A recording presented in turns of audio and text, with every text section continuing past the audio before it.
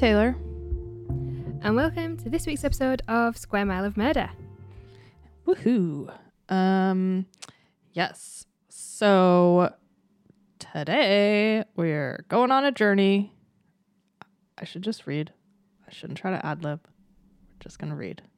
So murder, as you all probably know if you're here listening, is one of the darkest taboos in our society. But it's possibly the darkest when children are committing those murders.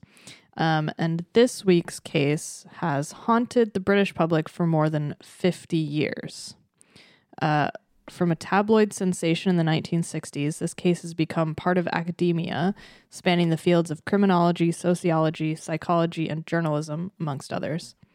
And just the name stirs up debates over nature versus nurture, child abuse, poverty, redemption, child incarceration, and many other topics. In 1968, the poor working-class neighbourhood of Scotswood in western Newcastle upon Tyne, in the northeast of England, was rocked by the murders of two young boys, 4-year-old Martin Brown in May and 3-year-old Brian Howe in July. But that was nothing compared to the shock and horror that was felt throughout the region and beyond when it was revealed that the killer was their 11-year-old neighbour, Mary Bell. As with many poor city communities considered to be slum-like in the 1960s, Scotswood was going through significant changes. The worst of the so-called slums were being ripped down and replaced by a series of high-rise buildings in the hopes these new housing blocks would solve all the social problems in the area. And while nowadays we are all told as children to stay away from derelict buildings and building sites because they're dangerous, go figure. Back in the 1960s in these communities, children played freely in these old abandoned houses that were waiting to be demolished. This was also a time, where kids played out in the streets for hours unsupervised, or with the youngest children being supervised by their elder siblings or older children on the block.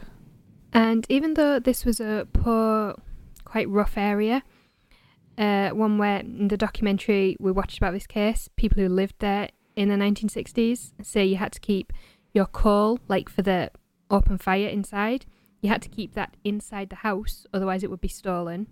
Same with your washing, you couldn't hang your washing outside.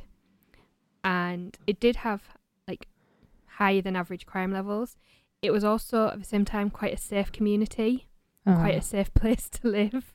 So there's a lot of petty crime, but it was still the kind of place you could go out and leave your doors unlocked, and neighbours would keep an eye on your kids if they were playing out on the street. If they got into mischief, the neighbours would check them and then tell the parents about it too. It was still very much a very close community. Mm-hmm. And in the documentary, the Mary Bell case, which we'll link in the show notes, Martin Brown's mother says that nobody had anything, but because of this, there's no competition or one-upmanship. Everyone just got on with it and looked after each other, looked out for each other.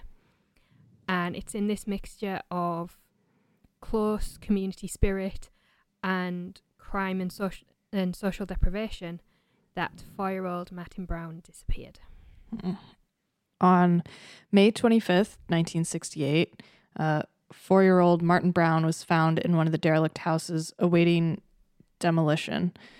The street was known as Rat Alley. How lovely. Put that on all your postcards. And it was called this because after being abandoned, the rats and vermin had sort of taken over the streets. Just a lovely mental image that I would like to scrub from my brain right now. It's not an unknown image though. Any sort of abandoned derelict area especially where people have left stuff, things. Yeah. But see, I'm imagining rats actually moving in, human-sized rats with suitcases and clothing, and they're moving in and taking over the neighborhood. That's what I'm picturing. It wasn't like that. Okay. Well, then that's acceptable.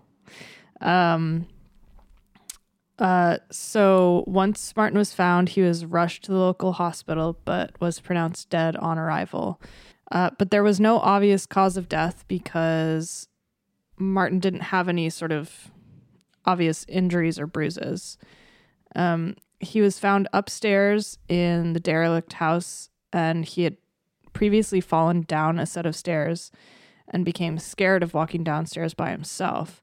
Because of this, and in lieu of any other explanation for his death, some began to theorize that he had died of fright after becoming stuck upstairs in the abandoned house, which would suck. Yeah, and I know it's kind of like almost like an urban legend kind of thing, dying of fright. It is actually a well-documented phenomenon. Oh yeah, it's definitely possible. Also, I sympathize with him because in general, I am very afraid of going down escalators. And I have had many a time in my life where I've been like stuck at the top of an escalator being like, this is way too scary. I'm not scared so much, but I do sometimes hesitate to make sure I get my foot in right Yeah. on like the top step. Especially like if it's a stopped escalator in like a underground train station or something, and then you have to walk down it. It's just like, I hate them. I hate it when they're stopped because I'm like, what if it starts moving while I'm on it? It's not like, I've never thought of that, so now I will. Thank you. You're welcome. But it's like also that the steps are like bigger than normal stair, like taller. Yeah. And so if I have to walk down a stopped escalator, it's like I just feel like I'm just gonna topple like straight, like head over heels forward down the whole thing, and I just not a fan. Yeah, so people thought that maybe he got stuck upstairs, died of fright. However, police later found an old pill bottle in the abandoned house, which had been left when the previous tenant moved out. And it was thought that maybe he had eaten the pills thinking that they were candy. When the pathologist conducted the autopsy, they still couldn't find a cause of death for Martin, and his death was recorded as natural causes. Following Martin's death, there was a lot of protesting from the community about the houses on Rat Alley, how easy it was for the children to get into them, get stuck. I mean, they were abandoned and fallen apart, but not cordoned off, as we would expect derelict houses to be now. They were just kind of left. So, following this protest, the houses were finally demolished at the end of July. So, this is 2 months after Martin's death. And the streets were levelled, everything was knocked down, ready to be replaced by these wonderful high-rise flats that are going to solve every social problem, which was the thinking in the 1960s. And, I mean, Glasgow is a primary example of that. It really is. All the slum clearances. And all those so-called slums are now being turned into tenement flats that are stupidly expensive. Yes, and I now just love the way the world works. And now all the high rises that they built are like incredibly being knocked down again. Yeah, being knocked down and poor disenfranchised communities. Hey, go figure. Yeah. So, but now that the Rat Alley houses had been demolished, the danger that had led to Martin's death was gone, and there wasn't anything sinister for families to face. So everyone expected life to just go on as it had before. Thinking that's not gonna happen. What gave you that idea? And you know, as we predicted just now, the feeling didn't last long. That feeling of safety. In fact, it only really lasted a few hours. Because on July 31st, just hours after the houses were demolished, 3-year-old Brian Howe's dead body was found in some wasteland in the Scotswood area called the Tin Lizzie. Great name for a wasteland. We'll get to that later. Initially, the police didn't link Brian and Martin's deaths because while a cause couldn't be established in Martin's death, it was pretty clear in Brian's case that he had been murdered. Brian's neck showed signs of bruising. His hair had been hacked off with a pair of scissors that were found nearby. And Brian had also suffered genital mutilation, and an M had been carved into his stomach. During the autopsy, the pathologist found that the M carved into his torso had actually been done in 2 stages. First, an N had been cut while he was dying, or literally only just died. But that had then been changed to an M sometime after death. And awful as this is, remember it because it will become important later. And the pathologist concluded that Brian had died of manual strangulation, but that it had actually been done gradually, as in someone had slowly applied more and more pressure rather than literally trying to squeeze the life out of someone very quickly. And this led the pathologist to believe that Brian had actually been murdered by another child. So following Brian's murder, police reopened Martin's case, and they quickly reclassified Martin's death as a homicide. Police announced that the 2 cases were linked and that they were looking for another child as their suspect. Now, 2 names and faces kept popping up in the initial investigation, and those names were Mary Bell and Norma Bell, which no relation there. Bell was just a common surname in the Northeast. Yeah, it's still a really common surname, especially sort of around sort of Tyne and Weir, obviously where this case takes place, and down into Teesside. So I actually know a lot of Bells, and they're all from like the Teesside area.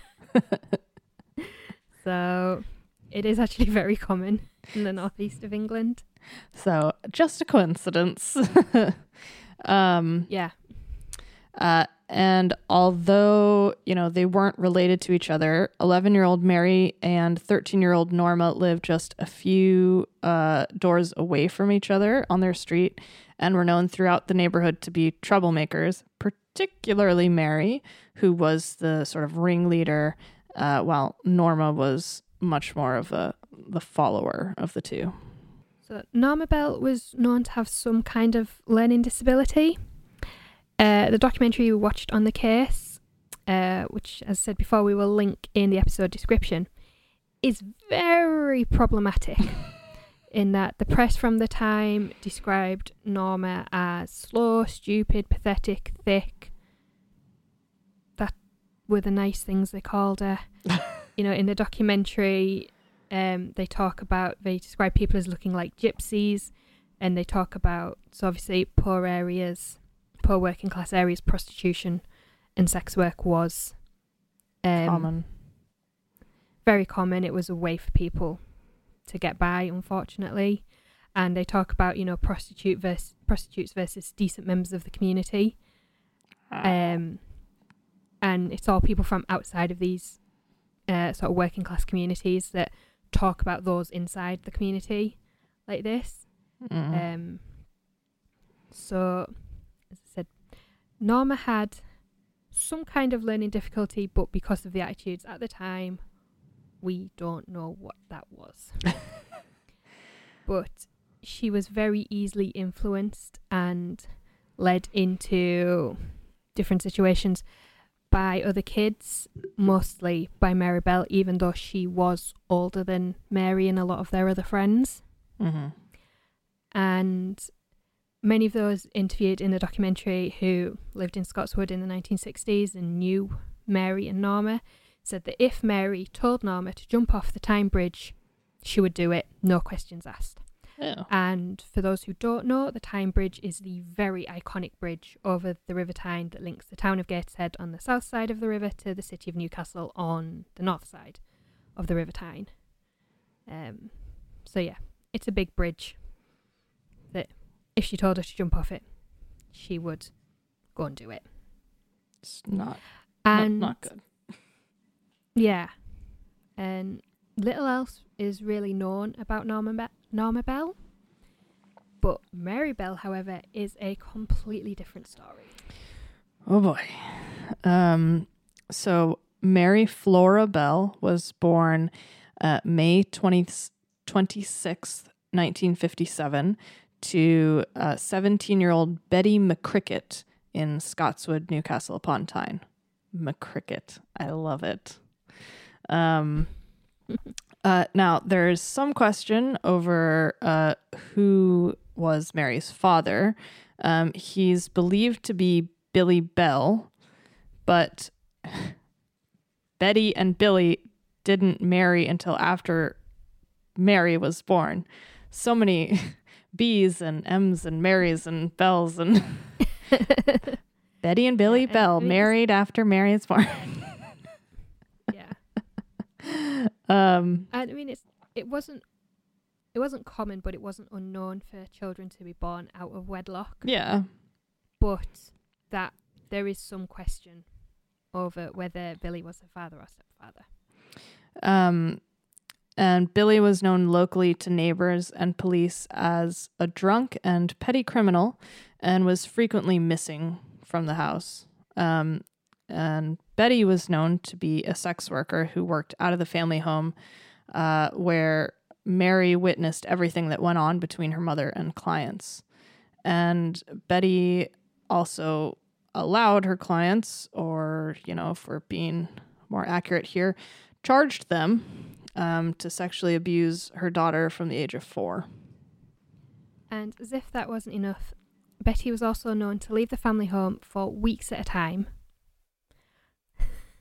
often travelling to Glasgow for 3 or 4 weeks at a time, and with Billy also frequently absent from the family home. Mary was left to fend for herself a lot of her childhood. Jesus. And I couldn't actually find out who took care of Mary when her parents were absent from the home. In the documentary we watched, there's some talk of her being babysat by one of the neighbours at times. But I'm guessing that at least, I thought that possibly at least one of them was always around, sort of, even if they weren't really parenting. Mm-hmm. They were kind of in the general area. But we're not sure. It could have been other members of the community that might have looked after her. Who knows? Not a good setup. No, not really. Yeah, one parent... Whatever way it worked out. One parent just sort of in the same postcode, but not really paying attention. Potentially. Yeah, and one in... I think when she went to Scotland, she normally went to Glasgow, actually. So one, 150 mile away. Yeah, great. It's fine. So Betty had bipolar disorder and was quite possibly had some postnatal depression after Mary was born. And she was only 17 when she had Mary, and she repeatedly tried to give Mary to her family members to bring up, but her family always told her, no, she's your daughter, you raise her. Family members also strongly suspected that Betty had attempted to kill Mary at least twice. On one occasion, Mary ended up in a local hospital after eating sleeping pills, mistaking them for candy. However, multiple witnesses reported seeing Betty forcing Mary to eat the tablets. Yikes. Yeah. The second incident occurred when Mary, quote-unquote, fell out of a first-floor window at the family home. And correct me if I'm wrong, so in America, the first floor is the ground floor, isn't it? I was just going to say, so if you're in America, so that's the second floor. It's the upstairs. Yeah, that's in a house. a second story window, which is like 10 to 15 feet off the ground. Yeah. But many family members believe that Betty had pushed Mary out of the window, either in an attempt to kill her or seriously injure her, and to garner sympathy from the local community, whether she was injured or whether she died. To garner this sympathy and possibly, financial gain as well. Jesus. If Mary was ill and Betty couldn't work, then people would give her money, in theory. And nobody is sure if it was this fall or the horrendous abuse she suffered at the hands of her mother and her mother's clients. But at some point in her early childhood, Mary suffered a very serious head injury, which actually led to brain damage. And the damage was to her prefrontal cortex. which is an area of the brain associated with voluntary movements and decision making. So, safe to say, Mary suffered a pretty horrific childhood. Yeah. And we know what happens with head injuries and rough childhoods. We'll get to that as well. So Mary was known as a troublemaker among the families in the Scotswood area. She had a short temper and was known to attack other children, often beating them up, putting out cigarettes on their skin, and trying to strangle them. Lovely. It has been reported that Mary would even attack other children in front of teachers, but they usually ignored her and she would eventually get bored and give up.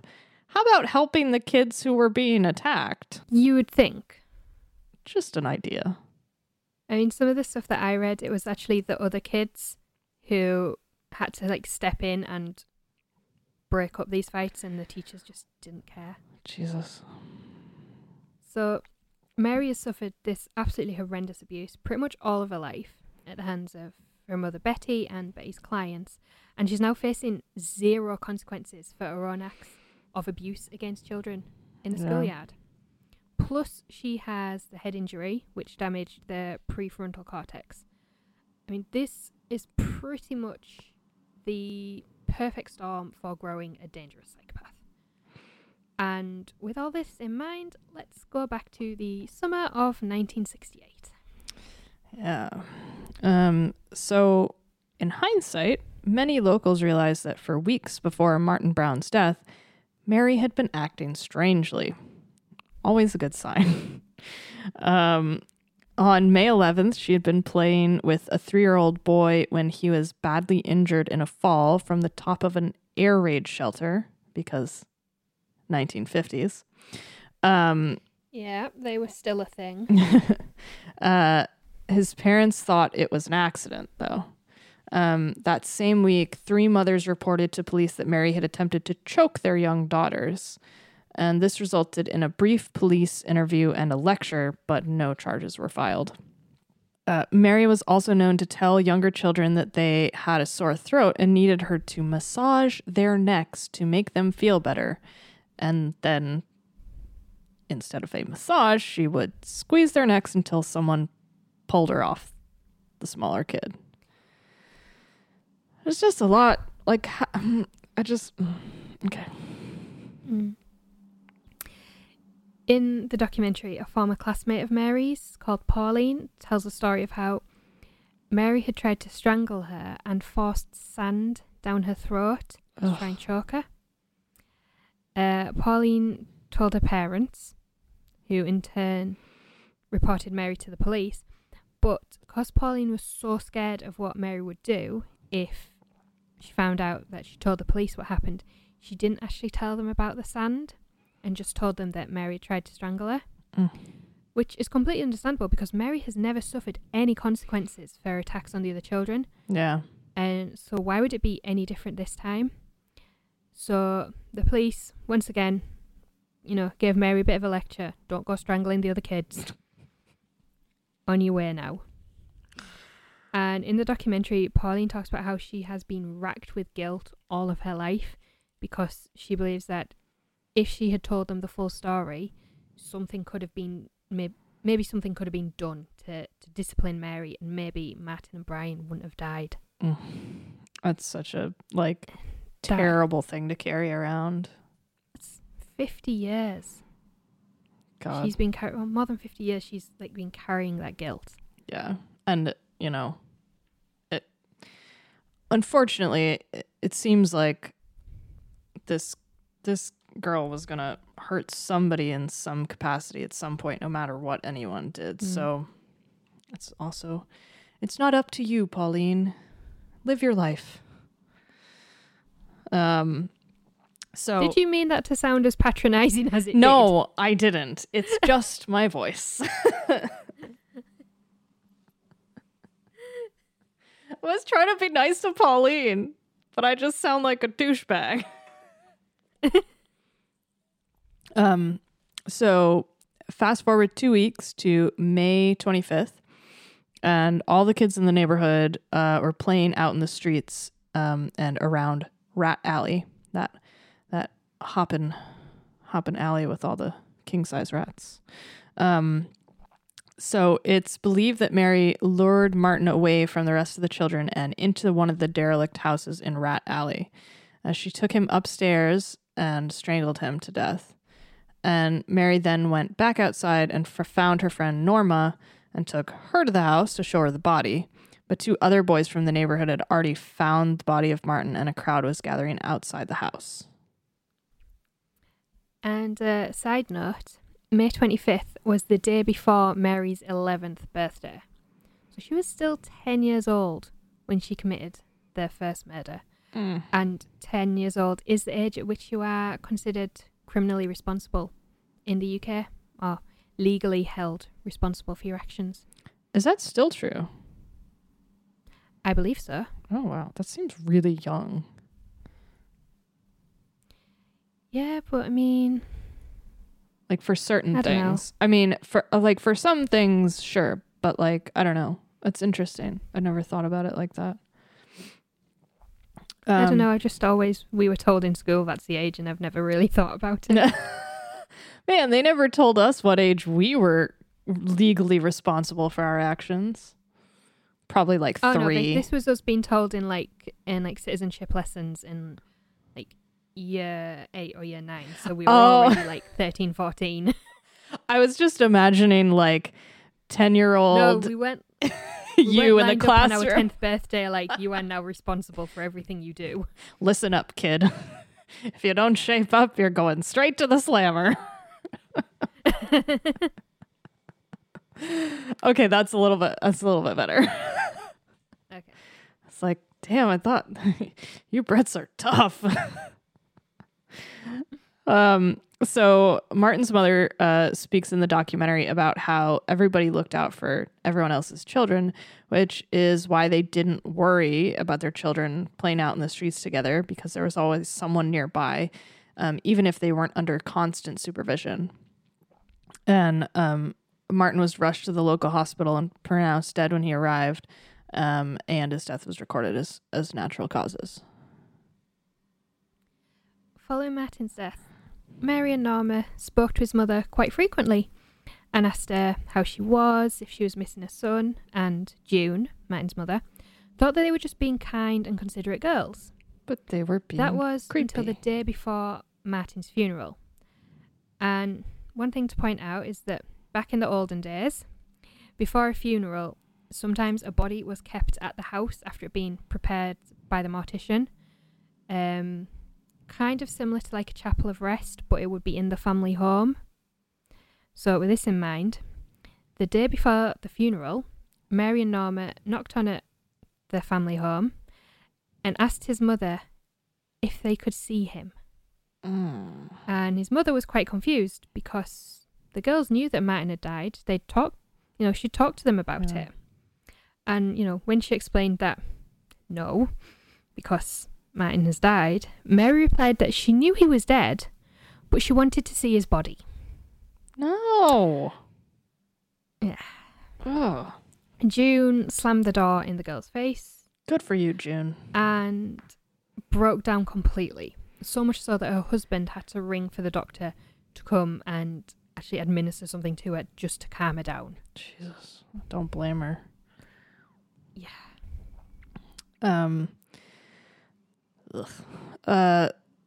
So just days later, there was a break-in at a local nursery school, which, is it a kindergarten or is it like daycare?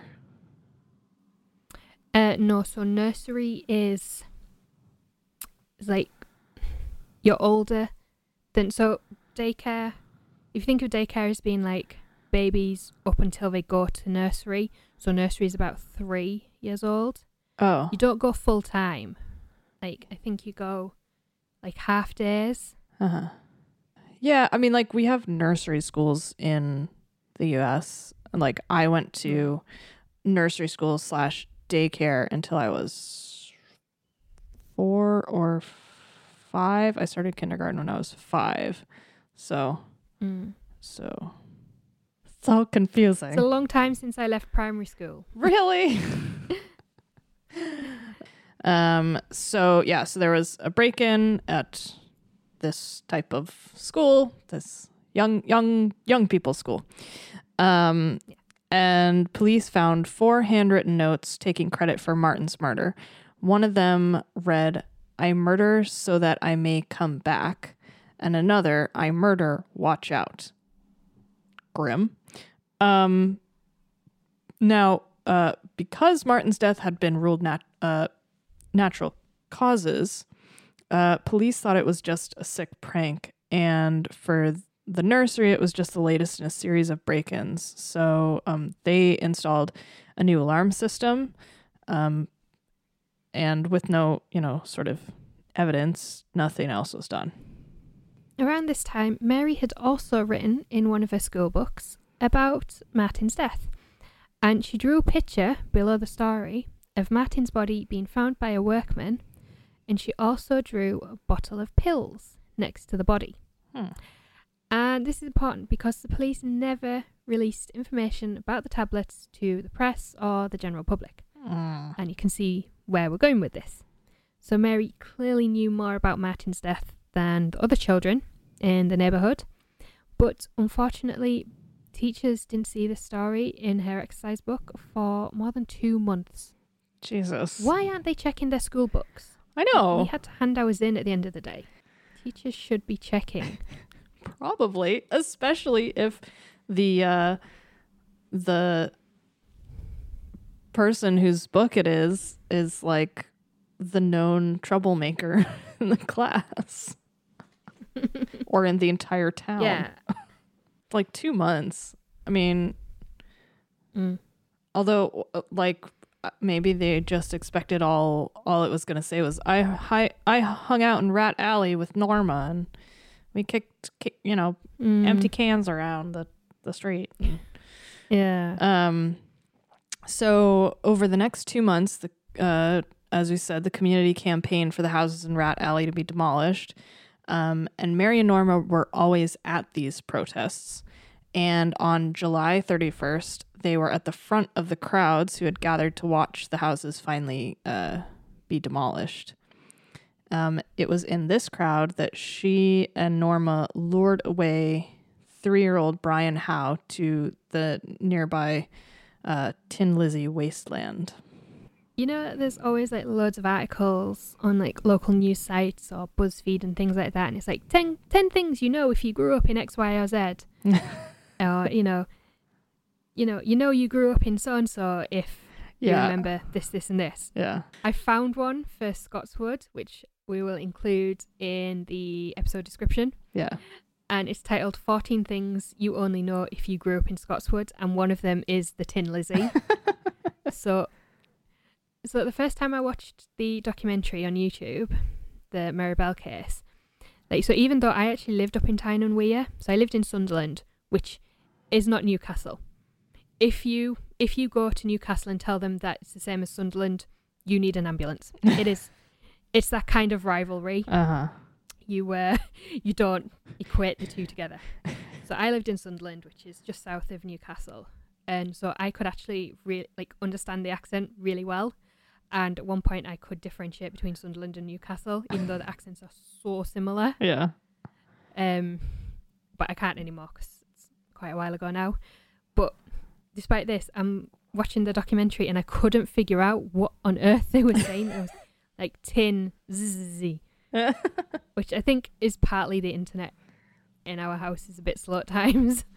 So I had to Google it and I was just okay, Scotswood, Newcastle, tin, and that article was the top of the page.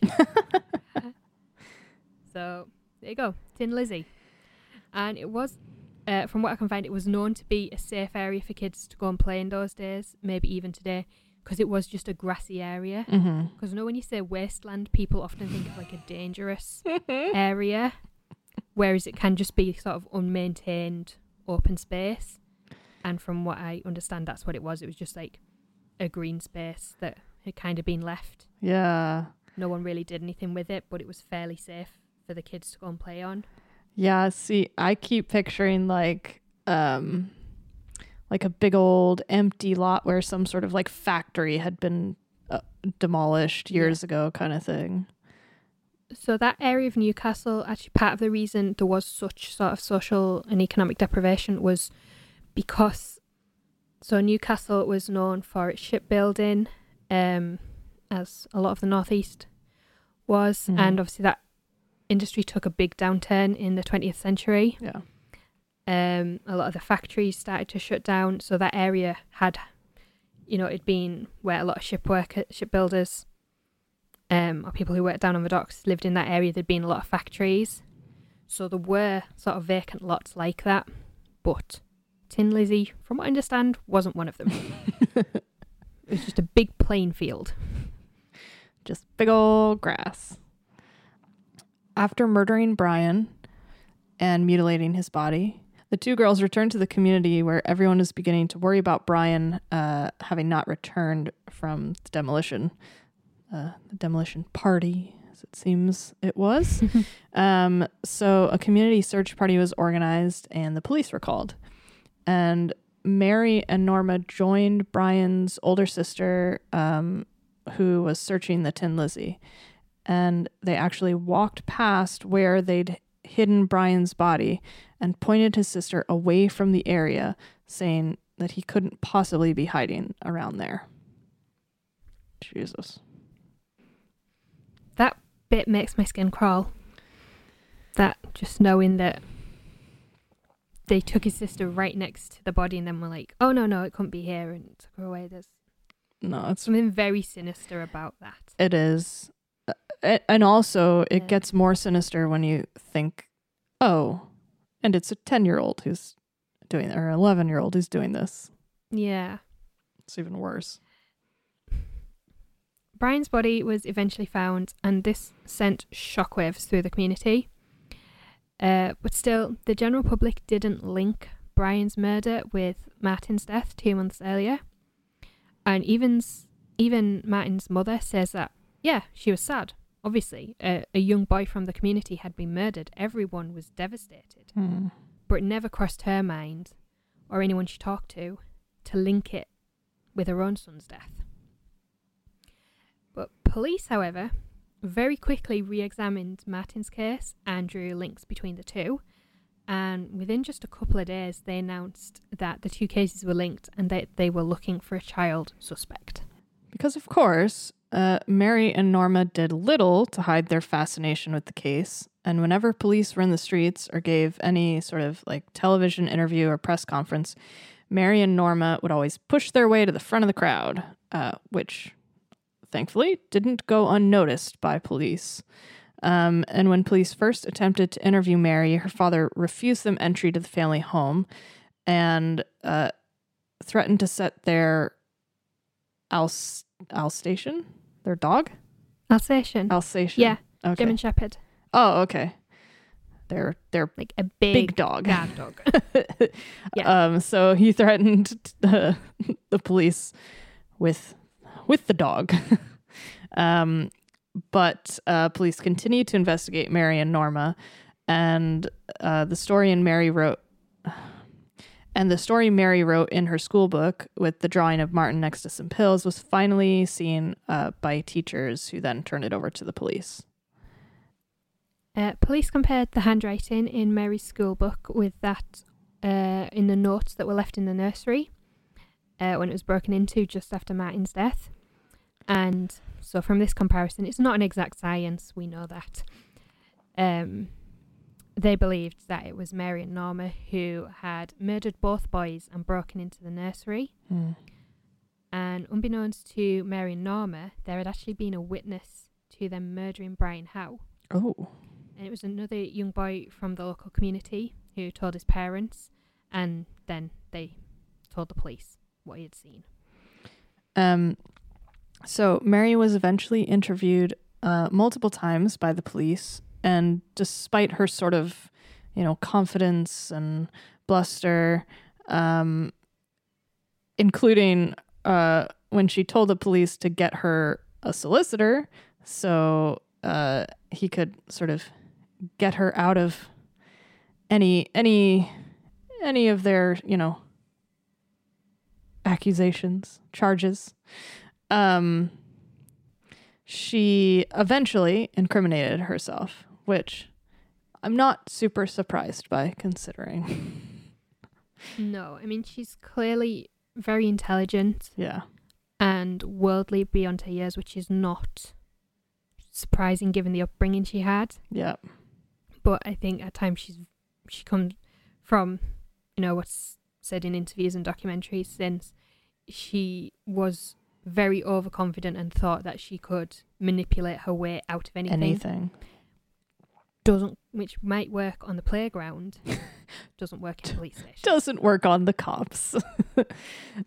No. So in one of her interviews with police, she told a story about seeing an 8-year-old boy from the area walking near the Tin Lizzie with Brian on the day of his murder, and that the older boy was carrying a pair of broken scissors. This was what proved to be Mary's undoing, because as with virtually every single major criminal case, police do not tell the public everything. They always keep something back. And in the case of Martin, they hadn't told the public about the tablets found near the body. And with Brian, they hadn't revealed that a pair of broken scissors had been found nearby, and that these had been used to mutilate his body. But when confronted with this, Mary simply turned on Norma and blamed her for the murders. Of course. So the pair of them were eventually arrested on August 9th, which is just 9 days after Brian's murder. And on December 5th of the same year, they stood trial at Newcastle Assizes? So Assizes was a type of court that was eventually replaced in England with the Crown Court, which is the highest court a case could be tried in England. Okay. And it is slightly different in Scotland. But Assizes were held periodically throughout the year. They weren't a permanent court operating every day like we think of like Crown or High Courts now. It's just a little fact I found interesting when reading about it. They also had periodic courts, which were the same thing, pretty much, but for less serious cases. Not what I was expecting based on the spelling of the word, which for listeners is Assizes. Sounds like Assizes. It sounds like some sort of like mail order workout machine. You get your Thigh Master and you get your ass sizes, and then you're good to go.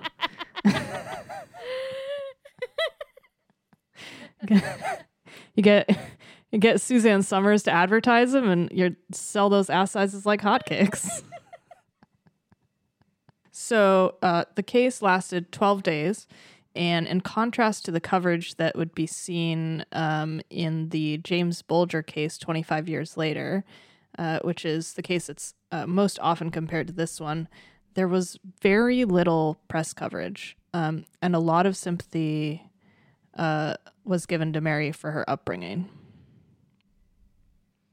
So this is actually one of the things that I found really interesting about this case, because when James Bulger was murdered in the early 1990s, I think it was 1992, the press and the public went mad. Yeah. There were people campaigning for the death penalty to be brought back for his murderers, who were 2 10-year-old boys.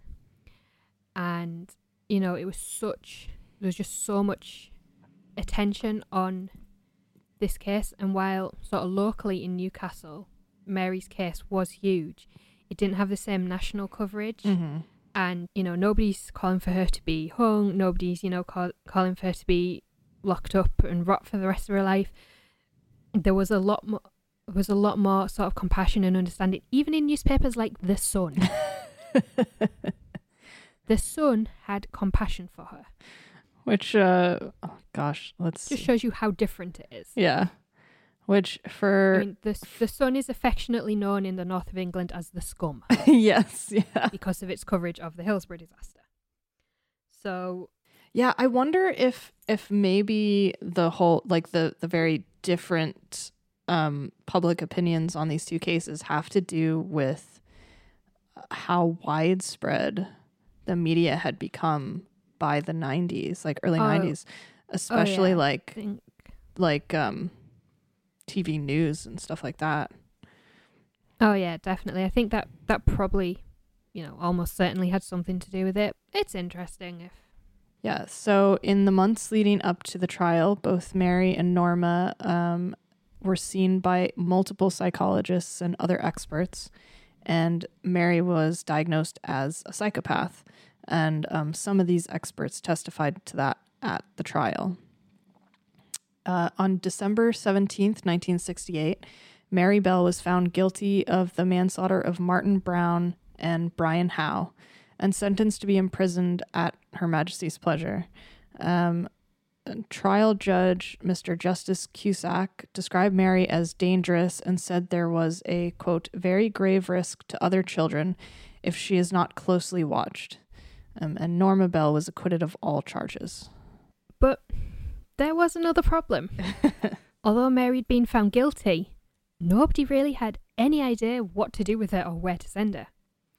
And because she'd been sentenced at Her Majesty's pleasure, that meant that a sentence was effectively open-ended.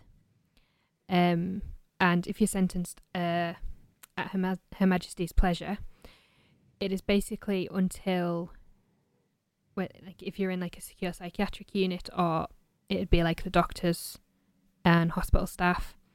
If you're in a prison, it'd be the prison staff, until they feel that you have completed your sentence, you are rehabilitated. Mm-hmm.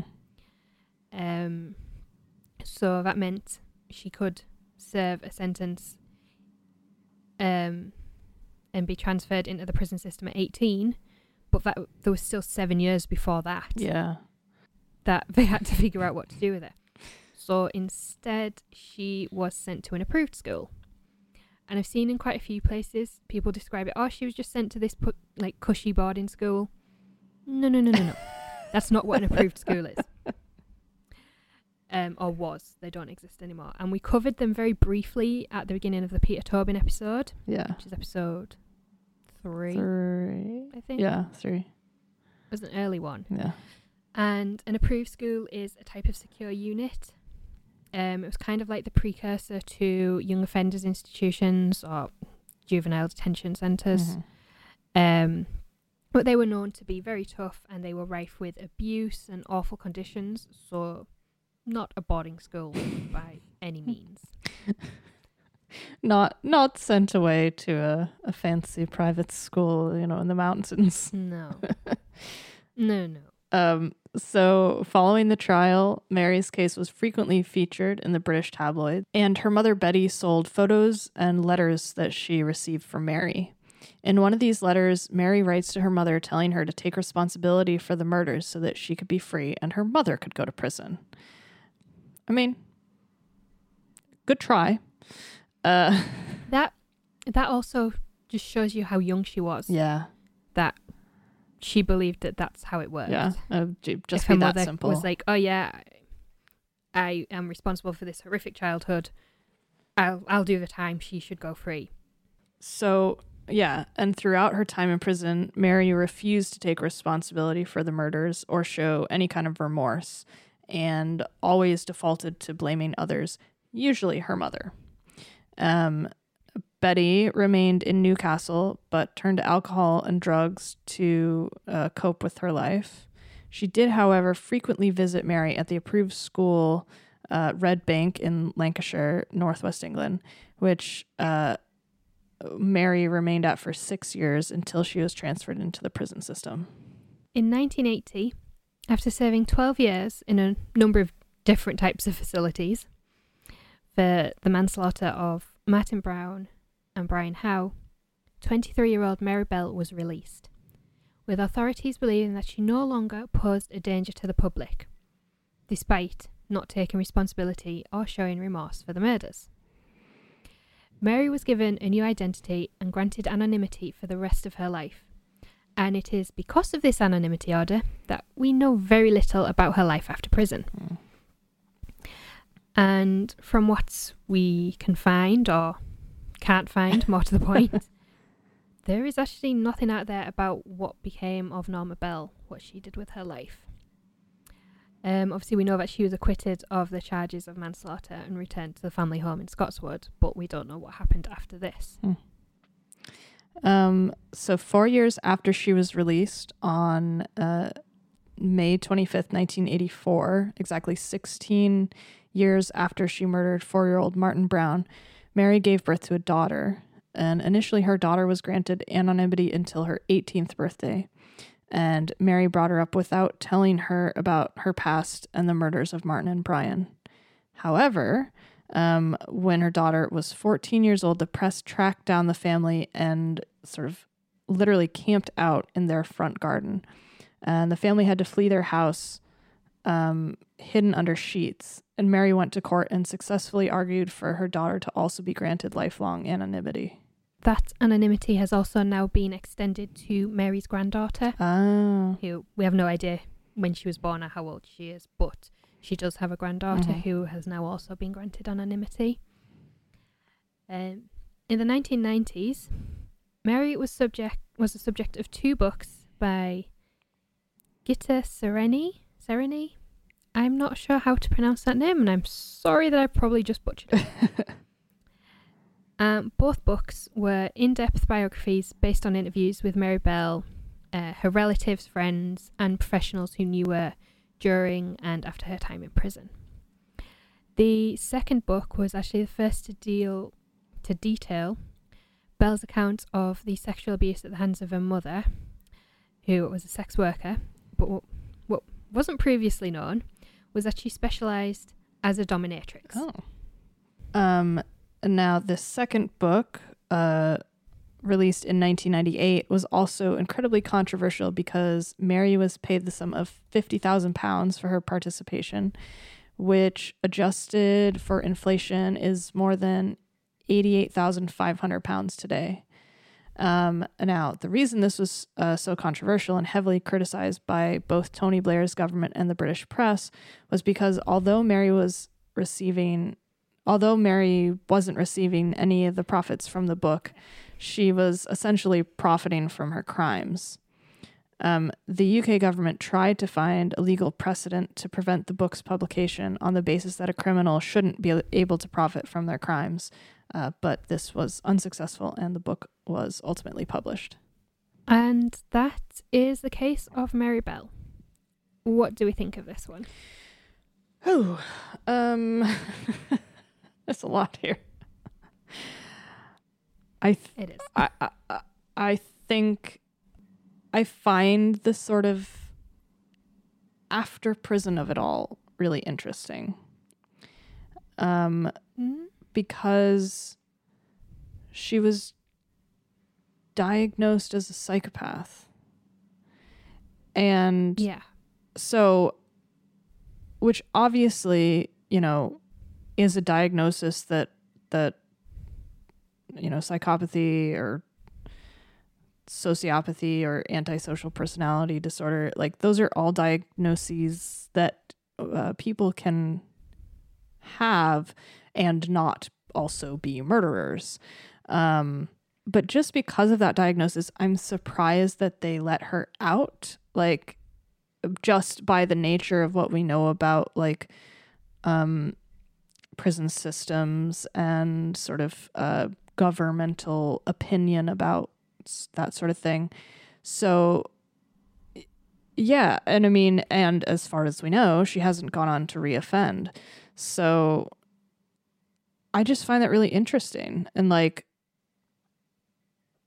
something must have helped or worked or clicked during her time in these various like incarceration places.